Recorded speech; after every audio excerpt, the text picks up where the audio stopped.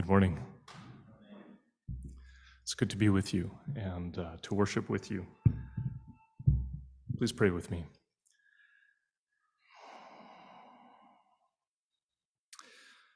Lord God Almighty, we praise your name. As I approach this pulpit, I think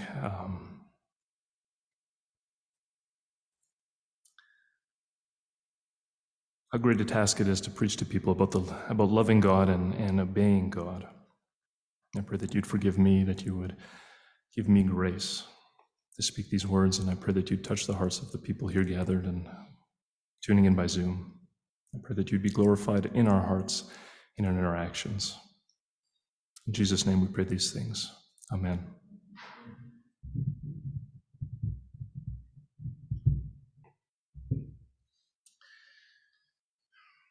The passage that was read was all of John 14, 15 to 31. And this is a passage that comes out of what scholars will call the farewell discourse, which is a really remarkable part of John's gospel because, as you know, Jesus came into the world with a mission. From the moment that he was incarnated, and we've just celebrated that, he was on the way to the cross. And now, at this point in the gospel, he is so close to that moment. It is around the corner. And what he wanted to do before going to the cross was to gather his closest friends to him. And he shares a meal with them, and he shares with them some very important words. And you can just imagine, perhaps thinking, what would you share with the people you love most at that last moment? It's a long passage, it's very rich, and there's so much there. And what I wanted to do today is really focus on a single verse, the first one, verse 15. And it says there very simply, "If you love me, you will keep my commandments." And as we go through it, at key times, I'm actually going to pull in some verses from 1 John, so John's first epistle. And I find that letter is almost a commentary on what we're doing here. The themes are so intertwined. And as I go into it, I want you to know that as I've prepared this sermon, my prayer for you has been that you would experience something that I once experienced and that I need to continue to experience, which is how I think about obedience has changed. Before,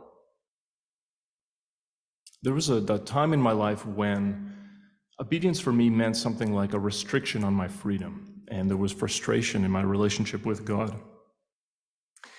And God transformed that. There was a time that followed where obedience became an experience of the joy and fullness of the life that God has made. And it's something that I need to continue to reappropriate, and maybe you as well. And during that time, 1 John chapter 5, verse 3 became one of my favorite verses. And it says this, "For this is the love of God, that we keep his commandments, and his commandments are not burdensome." His commandments are not burdensome. And it wasn't that God's commandments had changed, but it was my heart that had changed. I had begun to love God for who he is and therefore to receive life the way that God has made it to be. And I think that now, going back to our verse, John 14, 15, I think that when Jesus says, "If you love me, you will keep my commandments," I think behind there is the assumption that the same kind of transformation is going to happen in your lives as well. And so this is my plan. I want to talk about three things. The first one being love itself. We're going to talk about love and the fact that we all love something. And the question is, what do we love? The second thing is the order of love and obedience. Which one of those two things needs to come first, and does it really matter? And finally, I want to talk about the God manifested in Jesus. Who is our God exactly, and how should we relate to God? Again, thinking about our verse, Jesus begins this way, "If you love me." And these conditionals are always important. He says, if. The implication is that you may not love him, because in fact, you may love something else or perhaps someone else. And as I thought about this, I thought, well, probably the most natural thing for any one of us, being human, is to love ourselves most of all. Which, of course, overdone, this leads to selfishness, doesn't it? I think the next most natural thing is for us to love something created, something, someone, but not God. And especially loving stuff, things in the world, that usually leads to greed and envy and other things like that. And we have this warning again now in 1 John chapter 2, verses 15 to 17. He says, "Do not love the world or the things in the world. If anyone loves the world, the love of the Father is not in him. For all that is in the world, the desires of the flesh and the desires of the eyes and pride of life, is not from the Father, but is from the world. And the world is passing away along with its desires. But whoever does the will of God abides forever." In other words, we all love something in the deepest part of our hearts. Either we love God most of all, or we love something created most of all. And as Jesus makes plain, what we love determines how we live. In John 14, the passage we've just heard, verses 23 and 24, he says, "If anyone loves me, he will keep my word, and my Father will love him, and we will come to him and make our home with him. Whoever does not love me does not keep my words." So, of course, love is important. Who or what we love, most of all, defines the pattern of our lives. And so, returning again to our verse, what is coming first? Is it the love or is it the obedience? And this may seem very trivial or simple to you, but I don't think it is. It doesn't say there, "If you keep my commandments, then you will learn to love me." And neither does it say, "If you keep my commandments, then I will love you." But it says, "If you love me, you will keep my commandments." And I believe that through experience and through reading the Bible, I think that we know that if we have obedience before love, it will lead to one of two places usually. Either to pride, first of all, if we start to compare ourselves with other people.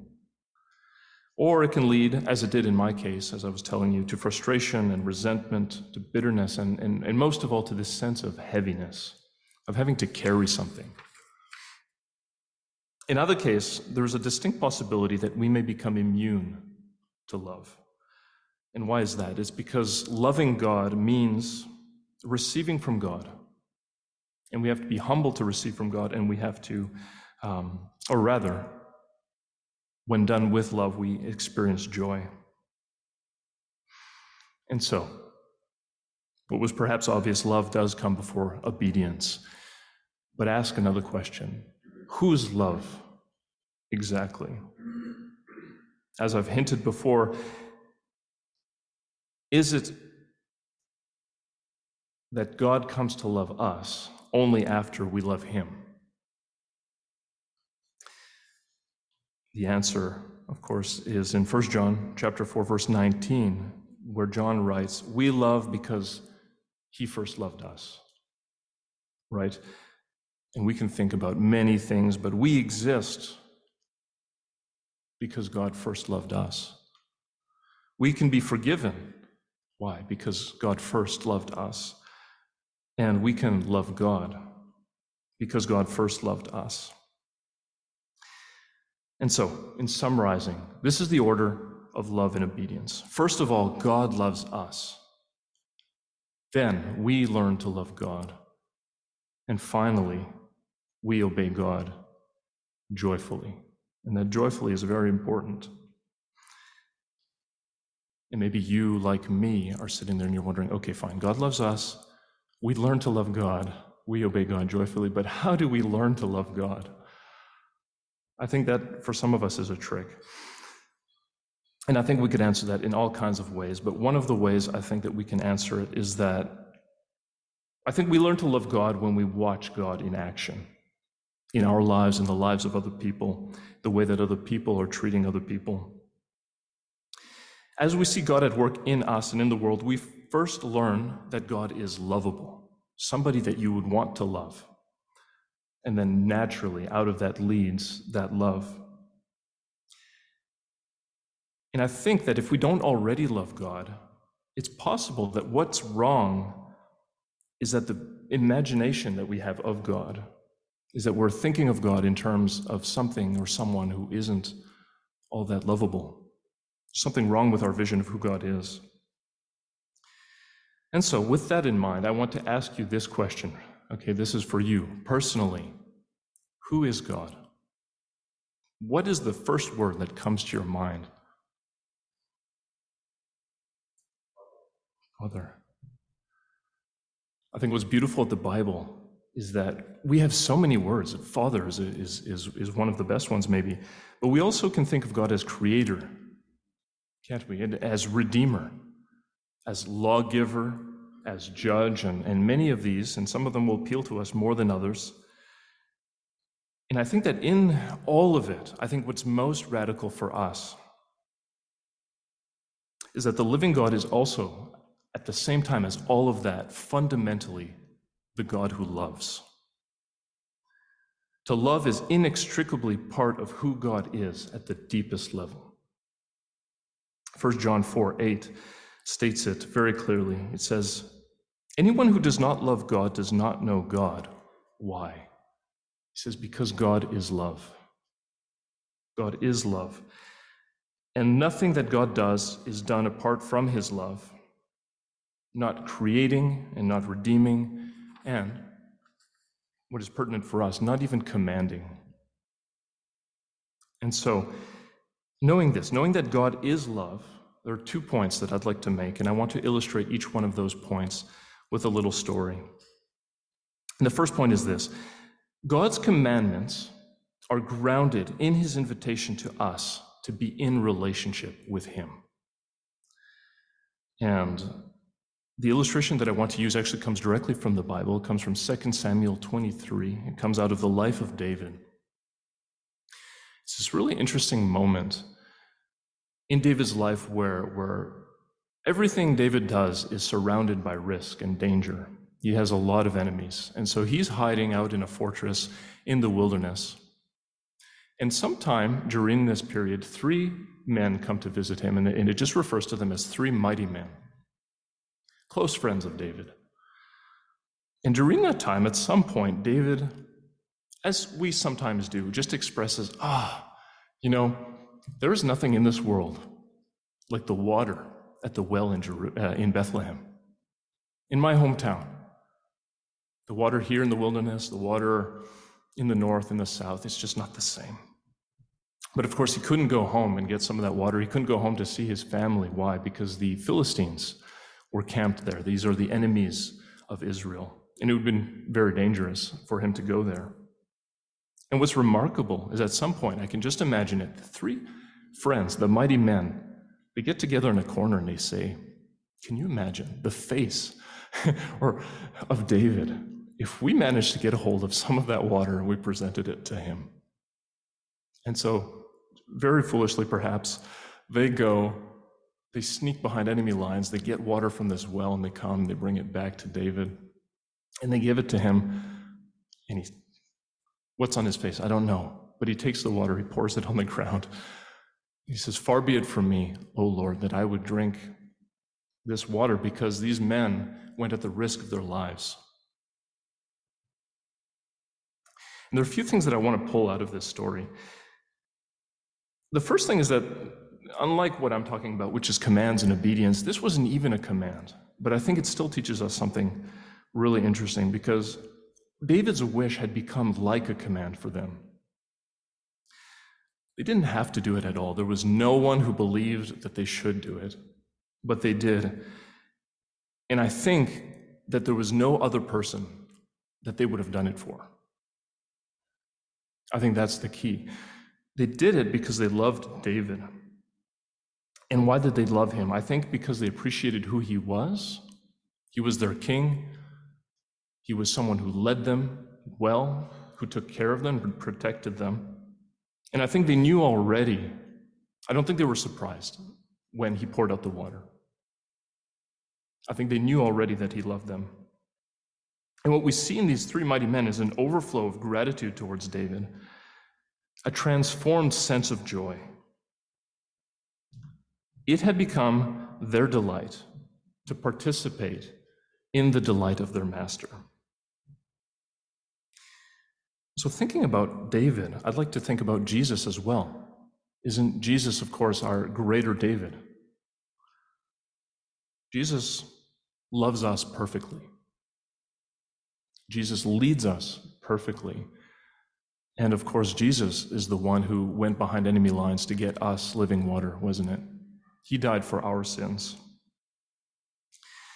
And I think we see a very important parallel in the way that Jesus relates to us and the way that God related to Israel in the Old Testament, that first of all, when Israel was in Egypt and enslaved, God brought them out. He said to them, "Now you're my people. Now I'm your God. And now here is a list of things that I'd like you to follow because it's good for you to follow them." And the relationship was established, and then the commands. And it's the same for us. Jesus first comes out and he reaches out to us, and then he asks us, once the relationship exists, to obey because it's good for us, and he wants to see it flowing out of our delight. That's the first point. Obedience grounded in relationship. The second one is this, that what God commands is fundamentally good for us. It's actually the best possible way for us to live. I've got a little illustration, this one a personal one.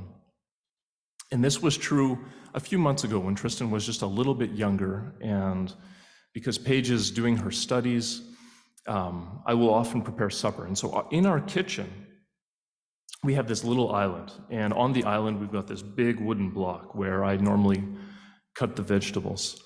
And Tristan had this little phase where he loved to come and participate in what I was doing. And he would come and anything that I would let him do, he would like to help me. But Tristan loves something else as well. He really loves little toy cars and trucks.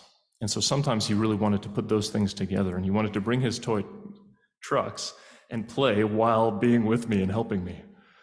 And of course, I have this rule. I say to Tristan, look, you can be here, but you can't put your trucks on this cutting board.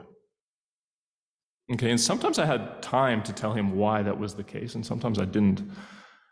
And I would just tell him, look, no toys on the cutting board.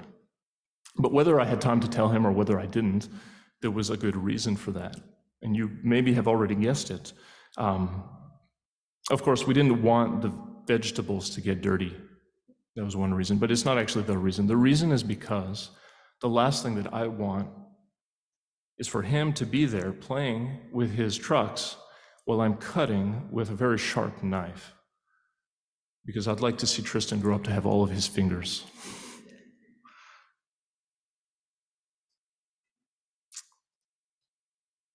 I think the rule is good for Tristan, even if he doesn't like it all the time. And I think that's exactly what we see in Deuteronomy 10, 12 and 13. Moses writes this, or he spoke this and then wrote it. What does the Lord your God require of you, but to fear the Lord your God, to walk in all his ways, to love him, to serve the Lord your God with all your heart and with all your soul, and to keep the commandments and statutes of the Lord, which I am commanding you today, for your good. It's for your good. And it shouldn't surprise us because God is himself good. And his rules, I don't think, could be any other way but good. And so, in light of God's goodness, our obedience is both an expression of our belief that God is good and loving. It's also one way by which we enjoy who God is, as well as enjoying the life that God has made for us. So in conclusion, when Jesus says this, if you love me, You will keep my commandments. I'd like you to think about these other words that come right at the end of the passage, verse 31, where Jesus says, "But so that the world may know that I love the Father, I do exactly as the Father has commanded me." And it becomes for Jesus a testimony, and it becomes for us, I think, also a testimony to the world. And so, may it be for you and for me that your obedience is grounded in love. And may your love be grounded in a vision of who God is. And may you delight in who God is through obedience. Please pray with me.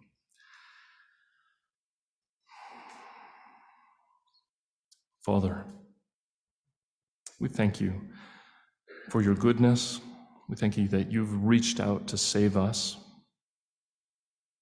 before any one of us could think about looking for you. We thank you that you've given us good instruction in the scripture, and we haven't had time to explore the ways of obeying you, but I do pray that you would convince us through and through that your law is good.